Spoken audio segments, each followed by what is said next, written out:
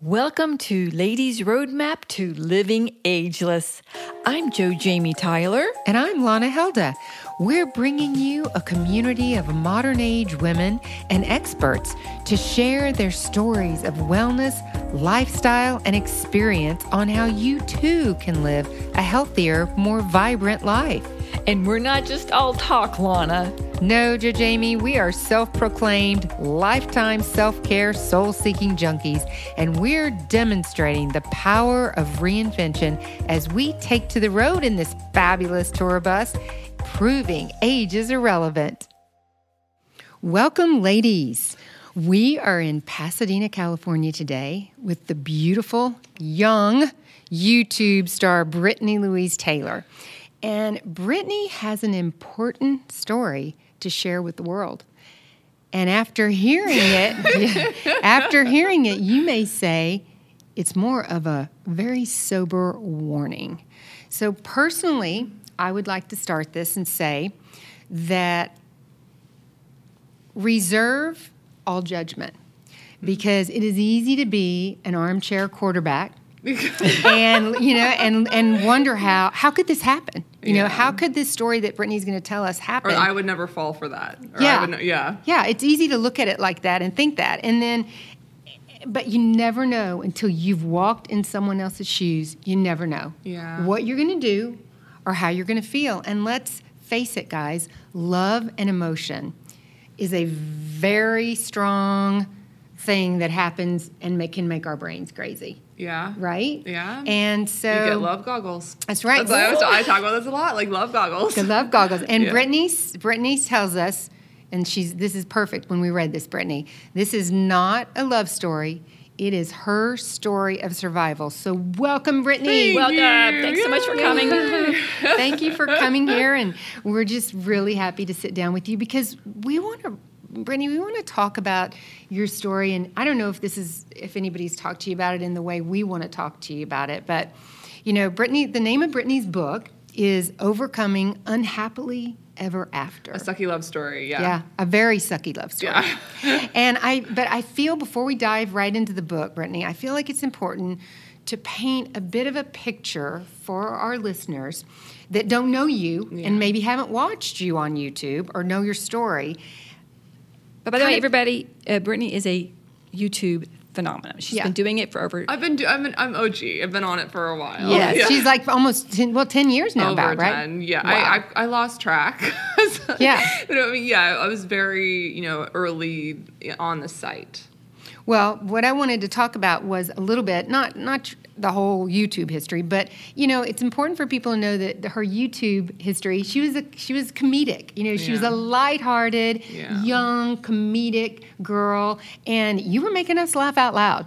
Yeah, we were watching your YouTube. Some of the old ones. Yes, you guys listen to her. You were making us laugh Brittany out Louise loud. Taylor, old So we YouTube. wanted you to know. Yeah. So with that introduction, I just wanted you to take us back a little bit to those days. Where were you? What was it like? Right before I met him. Yeah, right. I mean, I had moved to LA at 18, so I kind of did the traditional route and went on student film auditions and booked some of those and did some really bad independent films, and I would get really close on big projects for TV shows, and it would be down to 10 people, and I wouldn't get the part, and I get so frustrated. And I remember reading this article that said, if you create your own stuff, people come to you. And I was like, okay, well, what if I created my own web stuff? Would that open up opportunities? Because I just wanted to act. I didn't want someone, I didn't want to have to go through the process of auditioning anymore. I wanted to hire myself. Yes. So I started on YouTube first with this Rhonda Anthony Tanner character. It's early. I'm waking up. Yeah. And she was a clueless life coach. And then I met my friend Shane Dawson, and the stuff we did together kind of branched me over into my Brittany channel, and it turned into a lot of comedy and sketches and music video parodies. And I was kind of known as doing, a really clean channel, a lot of music stuff or comedy sketches. You're a singer. Because you feel like you can sing sometimes, but I mean, I'm not professionally trained. I think with auto-tune, I'm pretty good. But I love it when she'll do these little scenes where she's singing and it's good, and then all of a sudden she's just so self-deprecating, and then she'll go really sour. But she's faking the bad part. And for our age group, I'd like to say it's Lily Tomlin-esque. Oh, thank you. It is. I'll take it. It's kind of Lily Tomlin-ish, and that's what I thought when I saw a lot of them. And anyway, you definitely have the comedic thing down. I'm silly. But that brings us to, you'd been doing that, and so we know from doing this, if you're doing anything well, and Brittany got up to, millions of followers, okay? So that takes a lot of work. Yeah, I mean, it's, it's easy to have like a video go once viral on YouTube. It's hard to maintain an audience, and you really have to dedicate yourself, and it's a lot of blood, sweat, and tears. And you were, 7 days a week you were doing it? Yeah, and I remember like talking to my mom and being like, I can't keep this up, because like after 10 years of working till 2 a.m. every day, you just get so tired. But the reward, it's such a fun payoff when like come Saturday your videos go up and then seeing your audience's reaction. So it's like a drug. You get addicted to that, where you want to keep, pleasing and entertaining these people that are all over the world watching. Yeah, and that are loving you. Yeah. However, how do you have time to meet a guy and date? You don't. I mean, I think I kept hoping I would just meet someone on set or like at an audition, or someone, that maybe wasn't an actor that was on, behind the scenes, but it never really worked out. Right. And I had a good friend of mine that was on Tinder, and we were at a convention in Florida, and he was like, oh, I'm going to find myself a date tonight. And I was like, what's this dating thing app, huh? Like, I think there was always a taboo. Sure. But right about the time, like 2014, when I started doing it, that the taboo was being removed, where people were more open and apt to using dating apps and talking about using it. When before... Right. It would be shameful if you were on one of these sites. Like, you didn't want to talk about being on Match.com or meeting. Oh, yeah. Now it's like everyone's proud of it. Well, or my son just met a girl that's really great, and they're quite an item, but they kind of don't want to tell people that they met on Hinge. Yeah. Because there's still that a little bit for sure. Yeah. But so you went on this, you decided to try the dating app. I did. I signed up for Tinder and started swiping, and got some very weird messages, and went on some very interesting dates. And I had a couple different guys I was kind of serious about for a while. And then my boyfriend before, Milos, he was really cute and sweet, but he was, very into vaping and a lot of these things, and he broke up with me to marry someone for her green card. Oh my God. So I thought I kind of puppy loved him, and for me that was big. But wait, I'm curious. So was he also obviously from no, he Europe?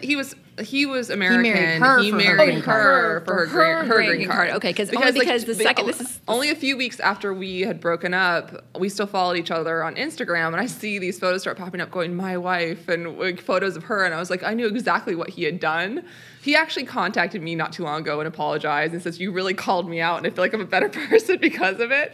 Because I said, I didn't know you at all. Like, I texted him and then blocked him and whatnot, but I was not in the best mental state, because I think I finally had found someone that I really liked, even though he was, damaged. I think we're all damaged in different ways, but he was just a really nice guy. And then when that ended, I think I felt like I wanted to prove something. So it wasn't the best time to meet Milos, because on paper he checked every box. So when I met the person who the book's about, he was a doctor from Europe, had a cute little dog, in incredible shape, gorgeous, and I was vulnerable because I thought, I went with my heart before and it didn't work out. So I'm going to, try to, maybe find a formula. Well, and okay, this guy has, a stable job, check, a car, check. Well, let's also add, because I think this probably has a little bit to do with state of mind, being women, we get this, and having daughters. You're 31. You said you were 31 and you'd never been in love. I hadn't. I thought something was wrong with me. Yeah, so don't you think that probably had a little bit to do with your naivete and maybe your vulnerability, because you were ready to be in love? But we all are. But you know what? From the beginning, though, my instincts, I knew something was wrong, and you say that in your video. And I would have anxiety before going on a date with him and start sweating, and I was like, what is wrong with me? And he go to touch me in the first couple dates, and I would flinch. Here's this 6'2", muscular, gorgeous man that's being friendly, and I'm flinching. And I couldn't.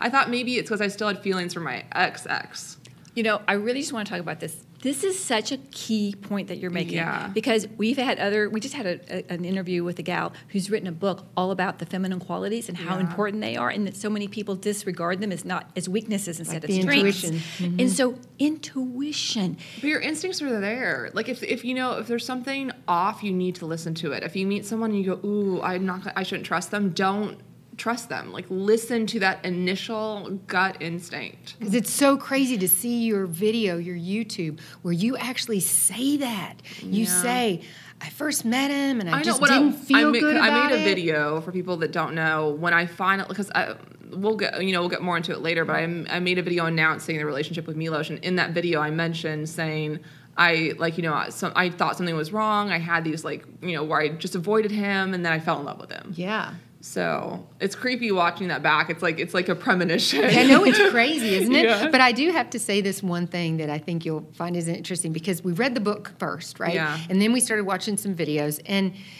our first thought when you start reading the book is you think, he's just going to be this kind of slimy looking guy.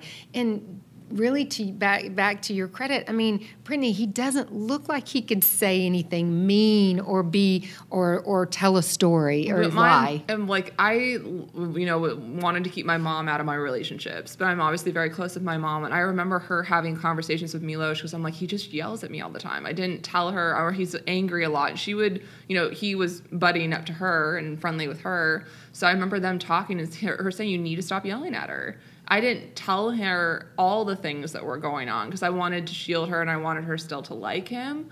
But, I mean, you can't look at a relationship from the outside and see, because those are the happy moments. And there's 24 hours in a day. So if I'm filming 10 or 15 minutes of that day and that we're cute and loving, whatever, what is happening the rest of the time? Sure. And, my jaw, I was, when I started vlogging with Milos, at that point I was pregnant.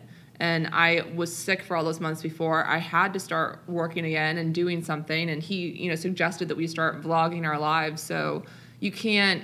I know people say, "Oh, look, it looks so happy," and I'm thinking, yeah, but I look at that and I remember what else that happened that day, or I remember I had a really big audition and Milos on purpose sabotaged it or something, right. It was really awful to me, and then I went and didn't do that great, and then we went to the fair. I remember things that people don't remember. Sure. I know the subtext. Well, and then you said he was he wanted you to move, and he was really kind of trying to isolate you, it sounds like, and get you away from the people that you had relationships with. And that's what abusive people do. I mean, the hard part was it didn't start out, it was really good for a while, but then his family was against us right away because they wanted him to come back to Europe. They wanted him to run the businesses. He was doing this athletic company and all this other stuff, and things started to crumble for him.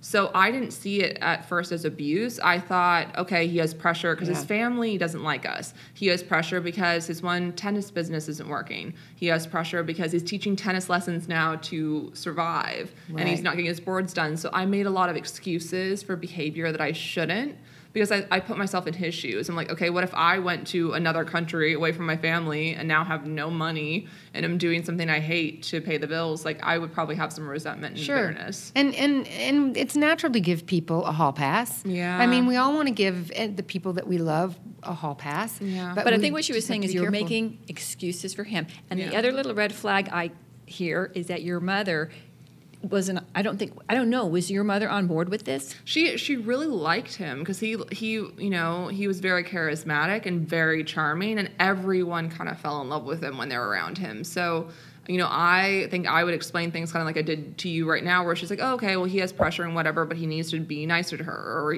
I helped her narrative, if that makes sense. Yeah. So I helped her be on board without getting her where she would hate him.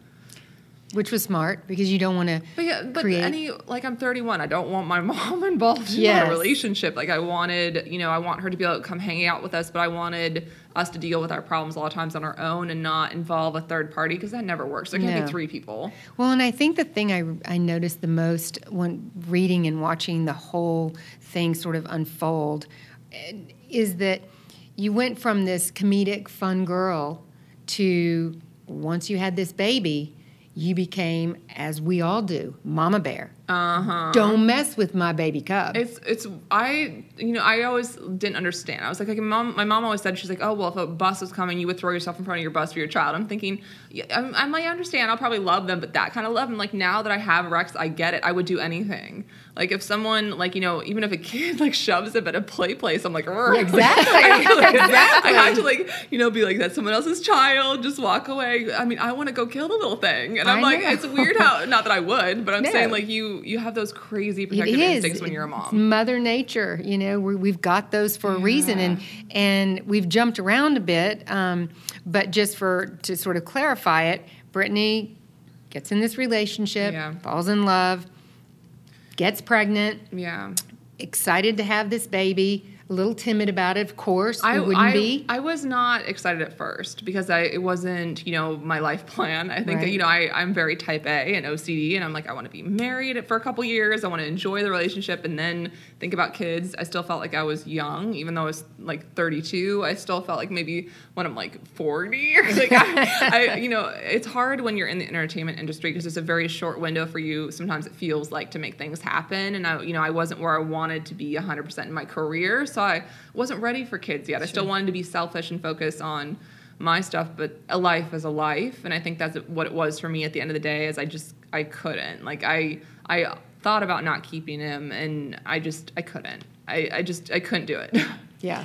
So now that I have him, I'm like, what was I thinking? That my first day in the hospital, I had horrible guilt because I'm like, I thought about not keeping you. Like, you don't think they're going to be so cute and smell so good. And Rex is like the sweetest baby and had these long eyelashes. Like, all the nurses were like, oh, look at those. He was just the cutest. What I love about Brittany is we just got to meet Rex. Yeah, they did. And I have to tell you, he is this little charmer. But we all love our own babies. But yours is, I have to say. He's very special.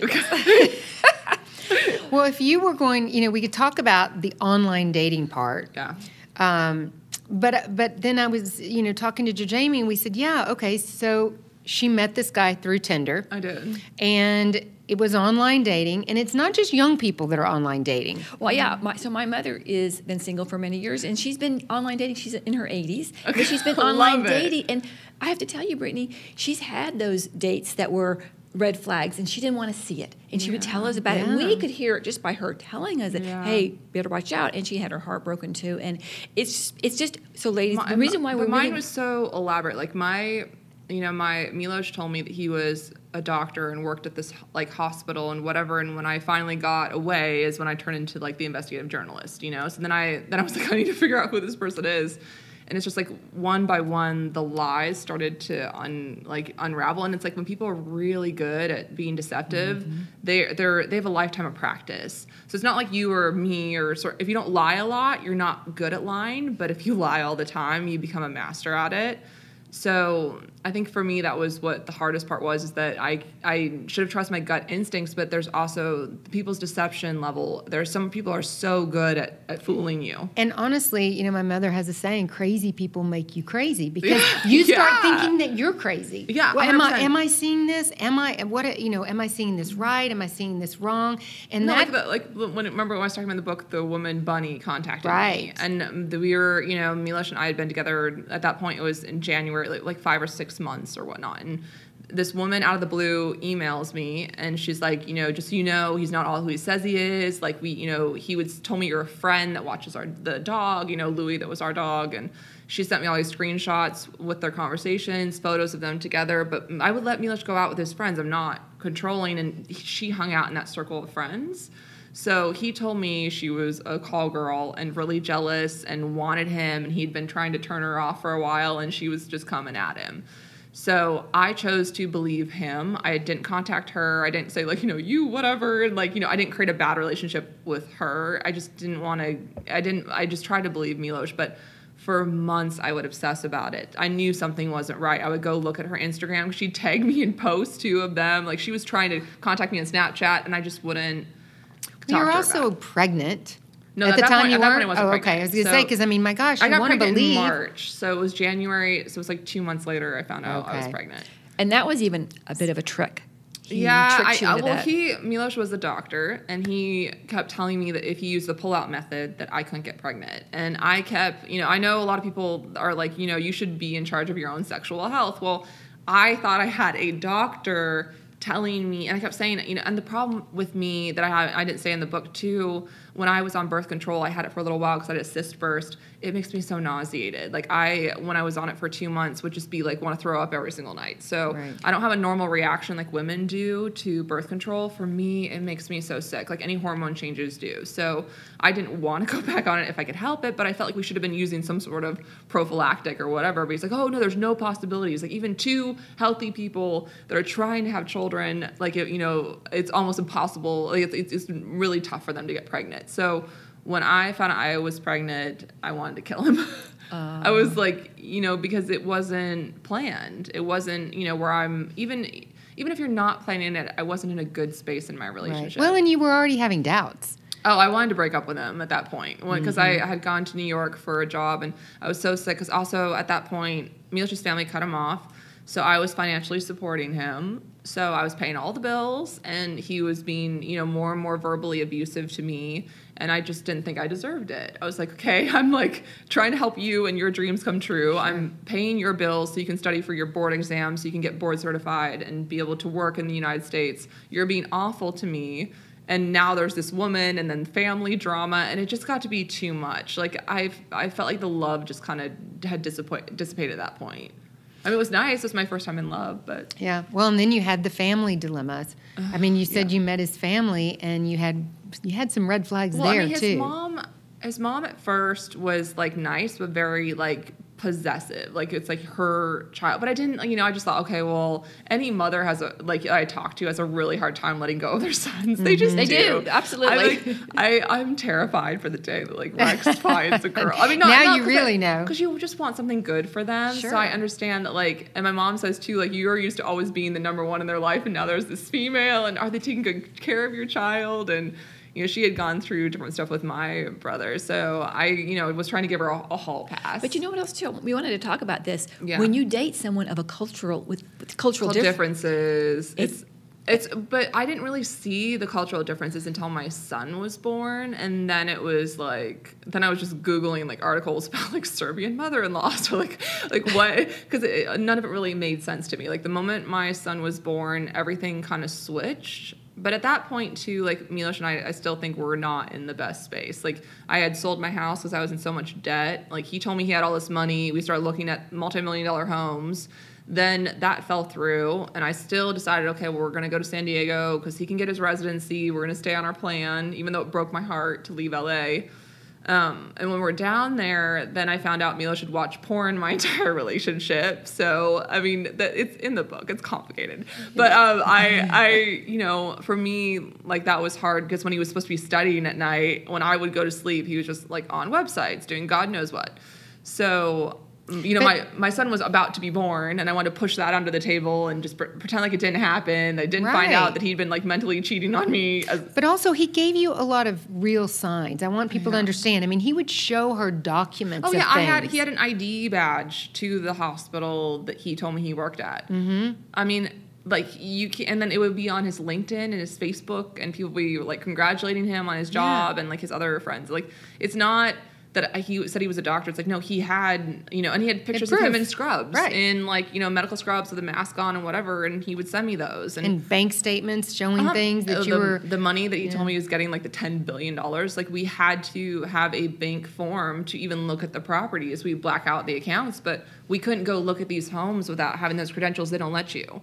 So it's not like everything had a paper trail to it that would make it that this could be believable, what he's telling me. Well, and the other thing I was going to say back to the online dating is, it was online dating, but honestly, you could have met him anywhere. I mean, you could have met him. You could have met him at a coffee shop. My book isn't anti-online dating. My book's like anti-sociopath and anti-con artist and anti-abuse. Exactly. But I feel like it just online dating makes it easier for those kind of predators to track down people like me. And they look for people that are kind and successful, and they look for, there's a certain type. Like, I've noticed a lot of the women are very, like, lonely, hardworking, successful, more maybe naive. Not that I was naive, but I was naive in love. Are women coming out and calling you and saying, I so relate to this? Or you have no idea. Like, since my book has came out, like, I just get flooded all day long. So it's like either they've had, where they were gaslighted, and a lot, like, the problem with my kind of situation is a lot of people feel embarrassed. They feel embarrassed. Yes, but what's gaslighting? Tell our Gaslighting ladies. is like when people just, same thing, where they just have a bunch of lies and they make you believe them, and a lot of times they use it to get money or control over you, and then when you find out later, that's the hard part, because you feel like a fool, and other people, you don't want to tell anybody. It's embarrassing. Mm-hmm. It's extremely embarrassing to go, oh, hey, the person that I told you was this. Well, I don't know. Like, even now, I don't know if he was a doctor. Like, he wasn't able to prove it in 15 hours of trial, because we ended up having a trial for domestic violence, but he wasn't able to, tangibly show us that he is for sure. He didn't know what a 1099 was, or, certain things that you would know if you've gotten a paycheck in the United States. I think the hardest part was when my son was born, and then I started to discover, like, all the things that weren't true. Like, I found he didn't work at the hospital he said he worked at. Like, he told me he was a professional tennis player. I found someone with the same name, but that wasn't my ex. Like, he told me he had composed music. There's Milos Mihailovic who composed music, but it wasn't my ex. Like, I didn't know if he just went on Google and created this persona and whatnot. And it was really scary, because when my son was born, immediately his mom started, acting like it was her baby and her child, and just taking him from me and talking about how perfect his skin was. And they wanted to get him Bosnian Serbian citizenship, like, right away. And that, for me, felt like a red flag, because I was Googling it, and it's like only one parent needs to apply. And then they don't need the consent of the mother. And what if we went to Serbia and they decided to stay? My son's a citizen. They're all citizens. I'm not. It happens. It happens a lot. Yeah, I was finally at that point, like, listening to my gut more, and it was like, like, red flag, don't. I said to him, I'm like, no, he is an American. Like, my son's an American. Like, in the future, when he's older, we can discuss it, but this is making me really nervous. Mm-hmm. So, and it was weird, too, because we had a family, like, photo shoot, because he insisted on me. He's like, oh, my friend can come down. Like, we'll take care of all of it. Like, the fees, you can get new headshots. But he wanted new headshots, too.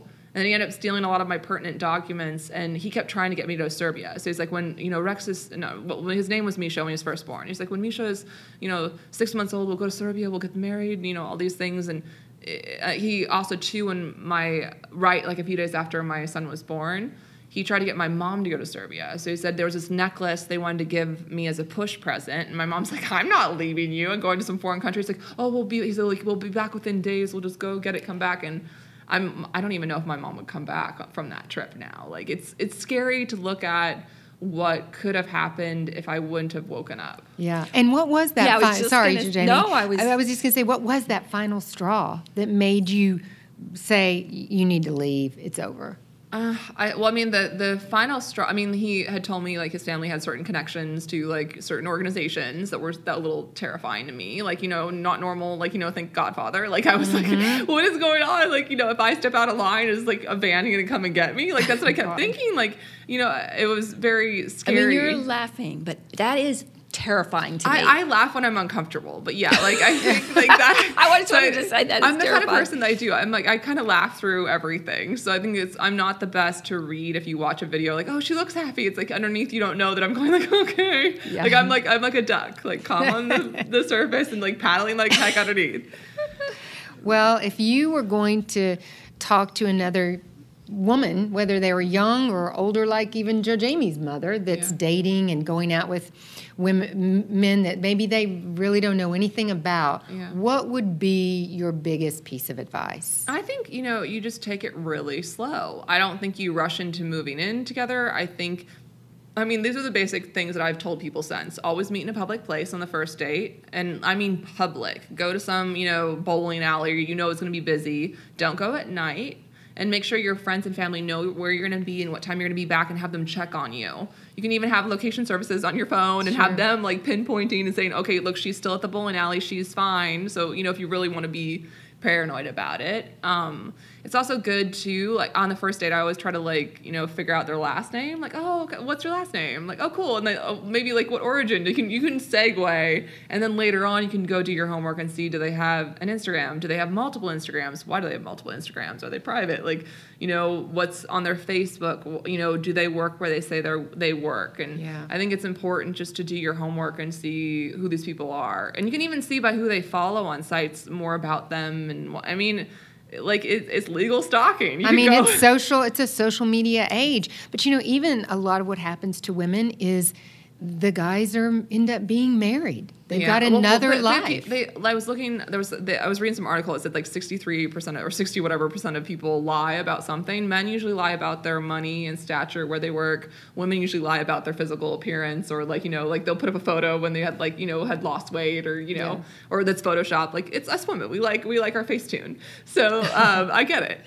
But I think that, you know, too, is just important. Like, I think taking things slow and them not having any access to your personal documents, like lock up your passports, your birth certificates, anything that you have should not be accessible to someone, or anything of value to you. And even when you get in a relationship, keep your passwords your passwords. No one should have access to your bank accounts, to anything that they could do to harm you, no matter how much you trust them. Like, it's not worth it. I know, and it's just not something any of us want to think about. No, they don't. And also, I am telling you, your family loves you for a reason, and they can see it. And if they're starting to say red flags, even if you're totally in love and you don't think that they're right. That was when I talked about when I went to LA, I was still kind of wishy-washy about things. Was I doing the right thing leaving Milos? And I started talking to my hygienist of all people, but she's known me since I was 18. So she's always been more of like a mother figure to me, and we always chat, and I learn about her family. Like, you know, over the years we've become close. Sure. So I was telling her about what was happening, and she just stopped and said, "Listen to your mother. Listen to your mother. Listen to your mother." And I got goosebumps everywhere, and I was like, okay, she's right. I need to listen to my mom. And I think that, you know, if you don't, like, trust your friends' like opinion, get a third opinion, get a fourth opinion. Because if you think a friend's being jealous because they're not getting time with you, right? There's one more thing with this. I think that's another really good red flag is we always like to talk about who you're hanging out with, your 5 most important, the 5 friends you're hanging out with really says who you are. And we didn't talk about this today, but Milos is... Like, I'm gonna be friends right now. I'm like, where you guys? But Milos's friends were Goombas a little bit. I mean, they were... But I mean, they were all powerful, successful, rich men.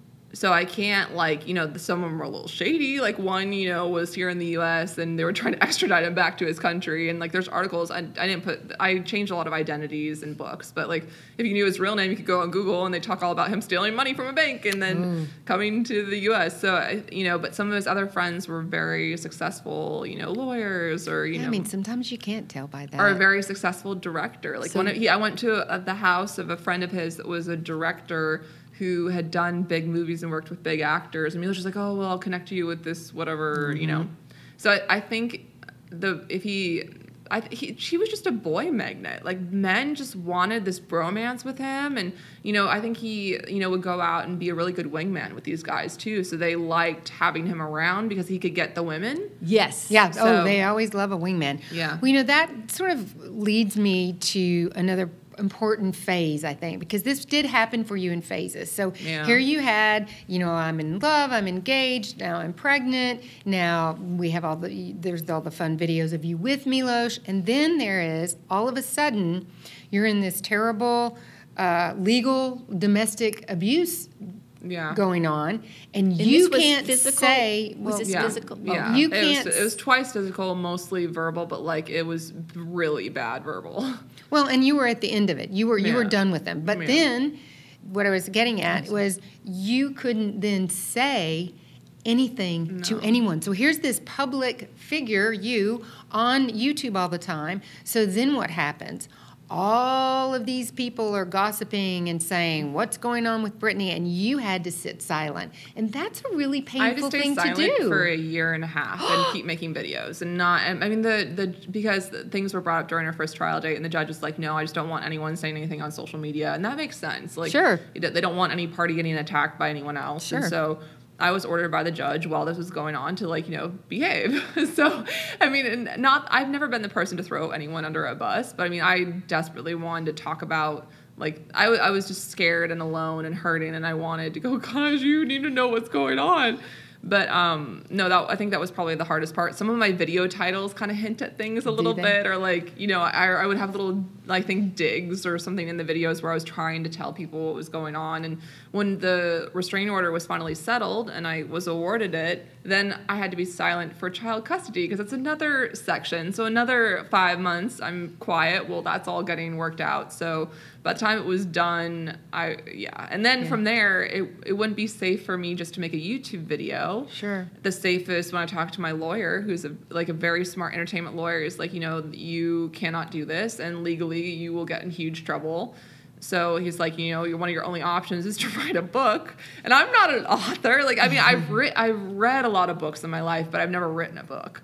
But during my trial, I started writing and didn't even know it was my book. It was just more of a diary. It was my thoughts, and I needed to tell someone, even my computer, what was going on. So you basically, we're really into journaling. That's sort of our thing. So I wanted to sort of like... Yeah, it's cathartic for you for sure, to get that out of your brain. And I took all the timeline and the lies and whatever and split it up into chapters, and then I just started writing. I was like, okay, this needs to happen then. So this...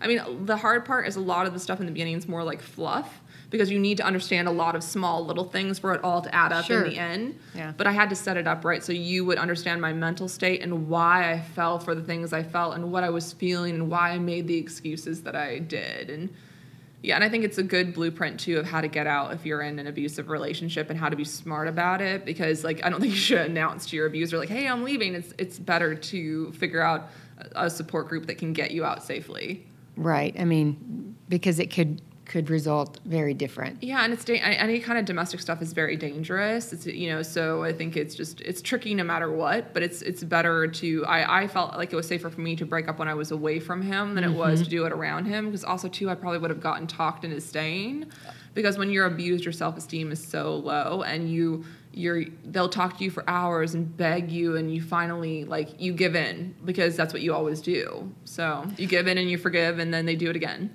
So we know this about our human nature, that we do repeat things. It's just more comfortable.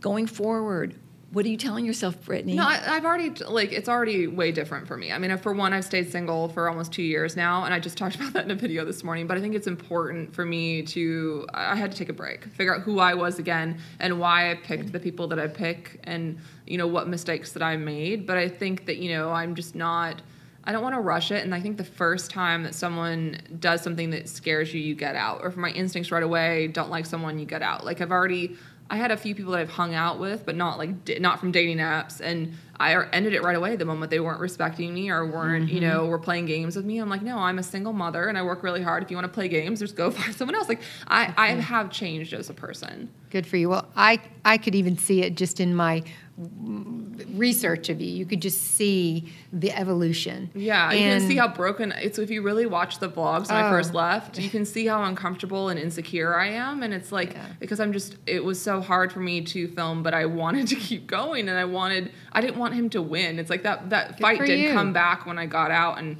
I wanted to protect my child. I'm like, I didn't want him to stop me. And he hasn't, and you've got a beautiful son. I do. He's so cute. And now you've got a book. And he's so sweet. Yeah, and you've got a book, and let's just say, you know, there's always a silver lining in everything. Yeah. And I'm sure, obviously, Rex is the biggest silver lining. Oh yeah, huge. The relationship you have with your mother is so strong, and we all need a relationship like that. Someone who loves us unconditionally. Well, I mean, also too, my mom went through, because my dad had cancer and passed away, and she's been kind of alone in Arizona. So even though what I went through was horrible, it's been a blessing for her, because now she has this noise and chaos in her house again. So I think everything happens when it's supposed to. Like even my our friend Robert, who's a good close family friend, he's like, I know what happened to you was terrible, but like your mom, she came alive again when you and Rex came back, even though I was a mess and dealing with PTSD and all this stuff. Like it's good to be around people that love and care about you, and I think for her, she needed family as well. Yeah. And on top of that, I think your message will get out there, and you don't know who's listening to this going, oh, wow, that is what I'm experiencing right now. Yeah. Maybe he's not telling the truth.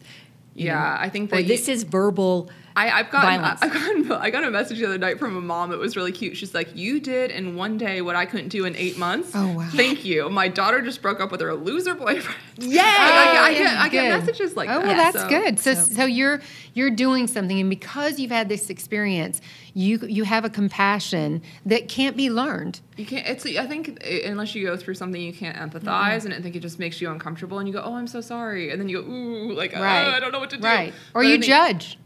Or you judge. And I gotten a lot of women say, "Oh, well, I wouldn't be, I'm so I'm sorry that happened to you, but that wouldn't happen to me." And I'm thinking, if some gorgeous guy that is built like a Greek god is coming at you, you are going to have a completely different opinion. I mean, the thing he evolved in early. Well, and he knew how to. You said when he kind of changed. When I met him, he was a cut man. He said he didn't highlight his hair, but it looked like a little bit. I mean, he was just beautiful specimen of a man when I met him. So, I mean, I think that was hard, is that physically, even though underneath there was something weird, come on. I'm sorry if you had someone that looks like a cover of a romance novel coming at you, girl, you would probably sing a different tune. Well, we never know what we'll do until we're there. Yeah. And, you made it out, and you're healthy, and it's just onward and upward. Yeah. Well, best of luck with your book. Thank you. What are you doing these days to keep vibrant in mind and spirit? I think, for me, that the biggest thing is just getting out there, even if I go thrifting, not getting stuck in my home. Because I think that's the hardest part about abuse survivors, is that you want to hide and you don't trust anyone. So you have to get to a point where it's okay not to trust, but it's not okay not to socialize. So I think that, I would have had a hard time when I first got out even talking to you guys. I would be super uncomfortable because you're strangers. So now I'm fine, but I can be and make friends and socialize without having to give my trust or knowing that I'm smart enough now. Well, it's therapeutic for you to talk about it, I'm sure. I think just getting out, getting outside, I think the biggest thing is I find ways to take Rex and go and play, or go to a park, or go to the library, or, and I have other passion projects that I'm working on. And I think that you just have to keep focusing on your dreams, your goals, people that love you, and just keep living. Great advice. Beautiful words. Great advice. And just, be kind to yourself and remember that, and to forgive yourself for any mistakes you may feel like you made. And also, it's a journey. Yeah. And we don't always know what that journey is going to be. But I think great things are in store for you. Thank you. Good luck with everything. Yes. And we really enjoyed meeting you, Brittany. You too. Thank you for having me. This episode is brought to you by the Ladies Roadmap Journal. Is your life on autopilot? To Jamie, I think to have excitement in life, you have to stay curious and keep chasing your dreams. Exactly, Lana. And that's why this self-care life planning journal, it's unlike any journal you've ever used before. It's so easy, and it's a way to get clarity on your thoughts and intentions. Think of it as a way to jumpstart your day. Or you may want to wind down your day by getting those thoughts rolling around on paper and out of your head. My favorite part is getting clear on the one thing that I want to accomplish today. And I love focusing on my gratitude for the day. That's the feedback we've been getting from the ladies that have been using the journal. They've been sharing on how the journal is affecting their lives in such a positive way. Well, we created this journal because, like you, all we want to do is live a fulfilled life and stay ageless in mind and spirit. Watch your life unfold as you align and direct your intentions. To get started today, purchase your life planning journal at ladiesroadmap.com. If you want to stay up to date with our 5-star podcast, be sure to subscribe to our weekly newsletter. You'll never miss an episode, and you'll see our latest tried and true lifestyle products. You can sign up at ladiesroadmap.com. And ladies, if you like our show, please take a minute to subscribe and rate our podcast, because it's super important so that other women can easily find the show. You can do it on iTunes, or to make it even easier, we've put a link in the show notes on our website.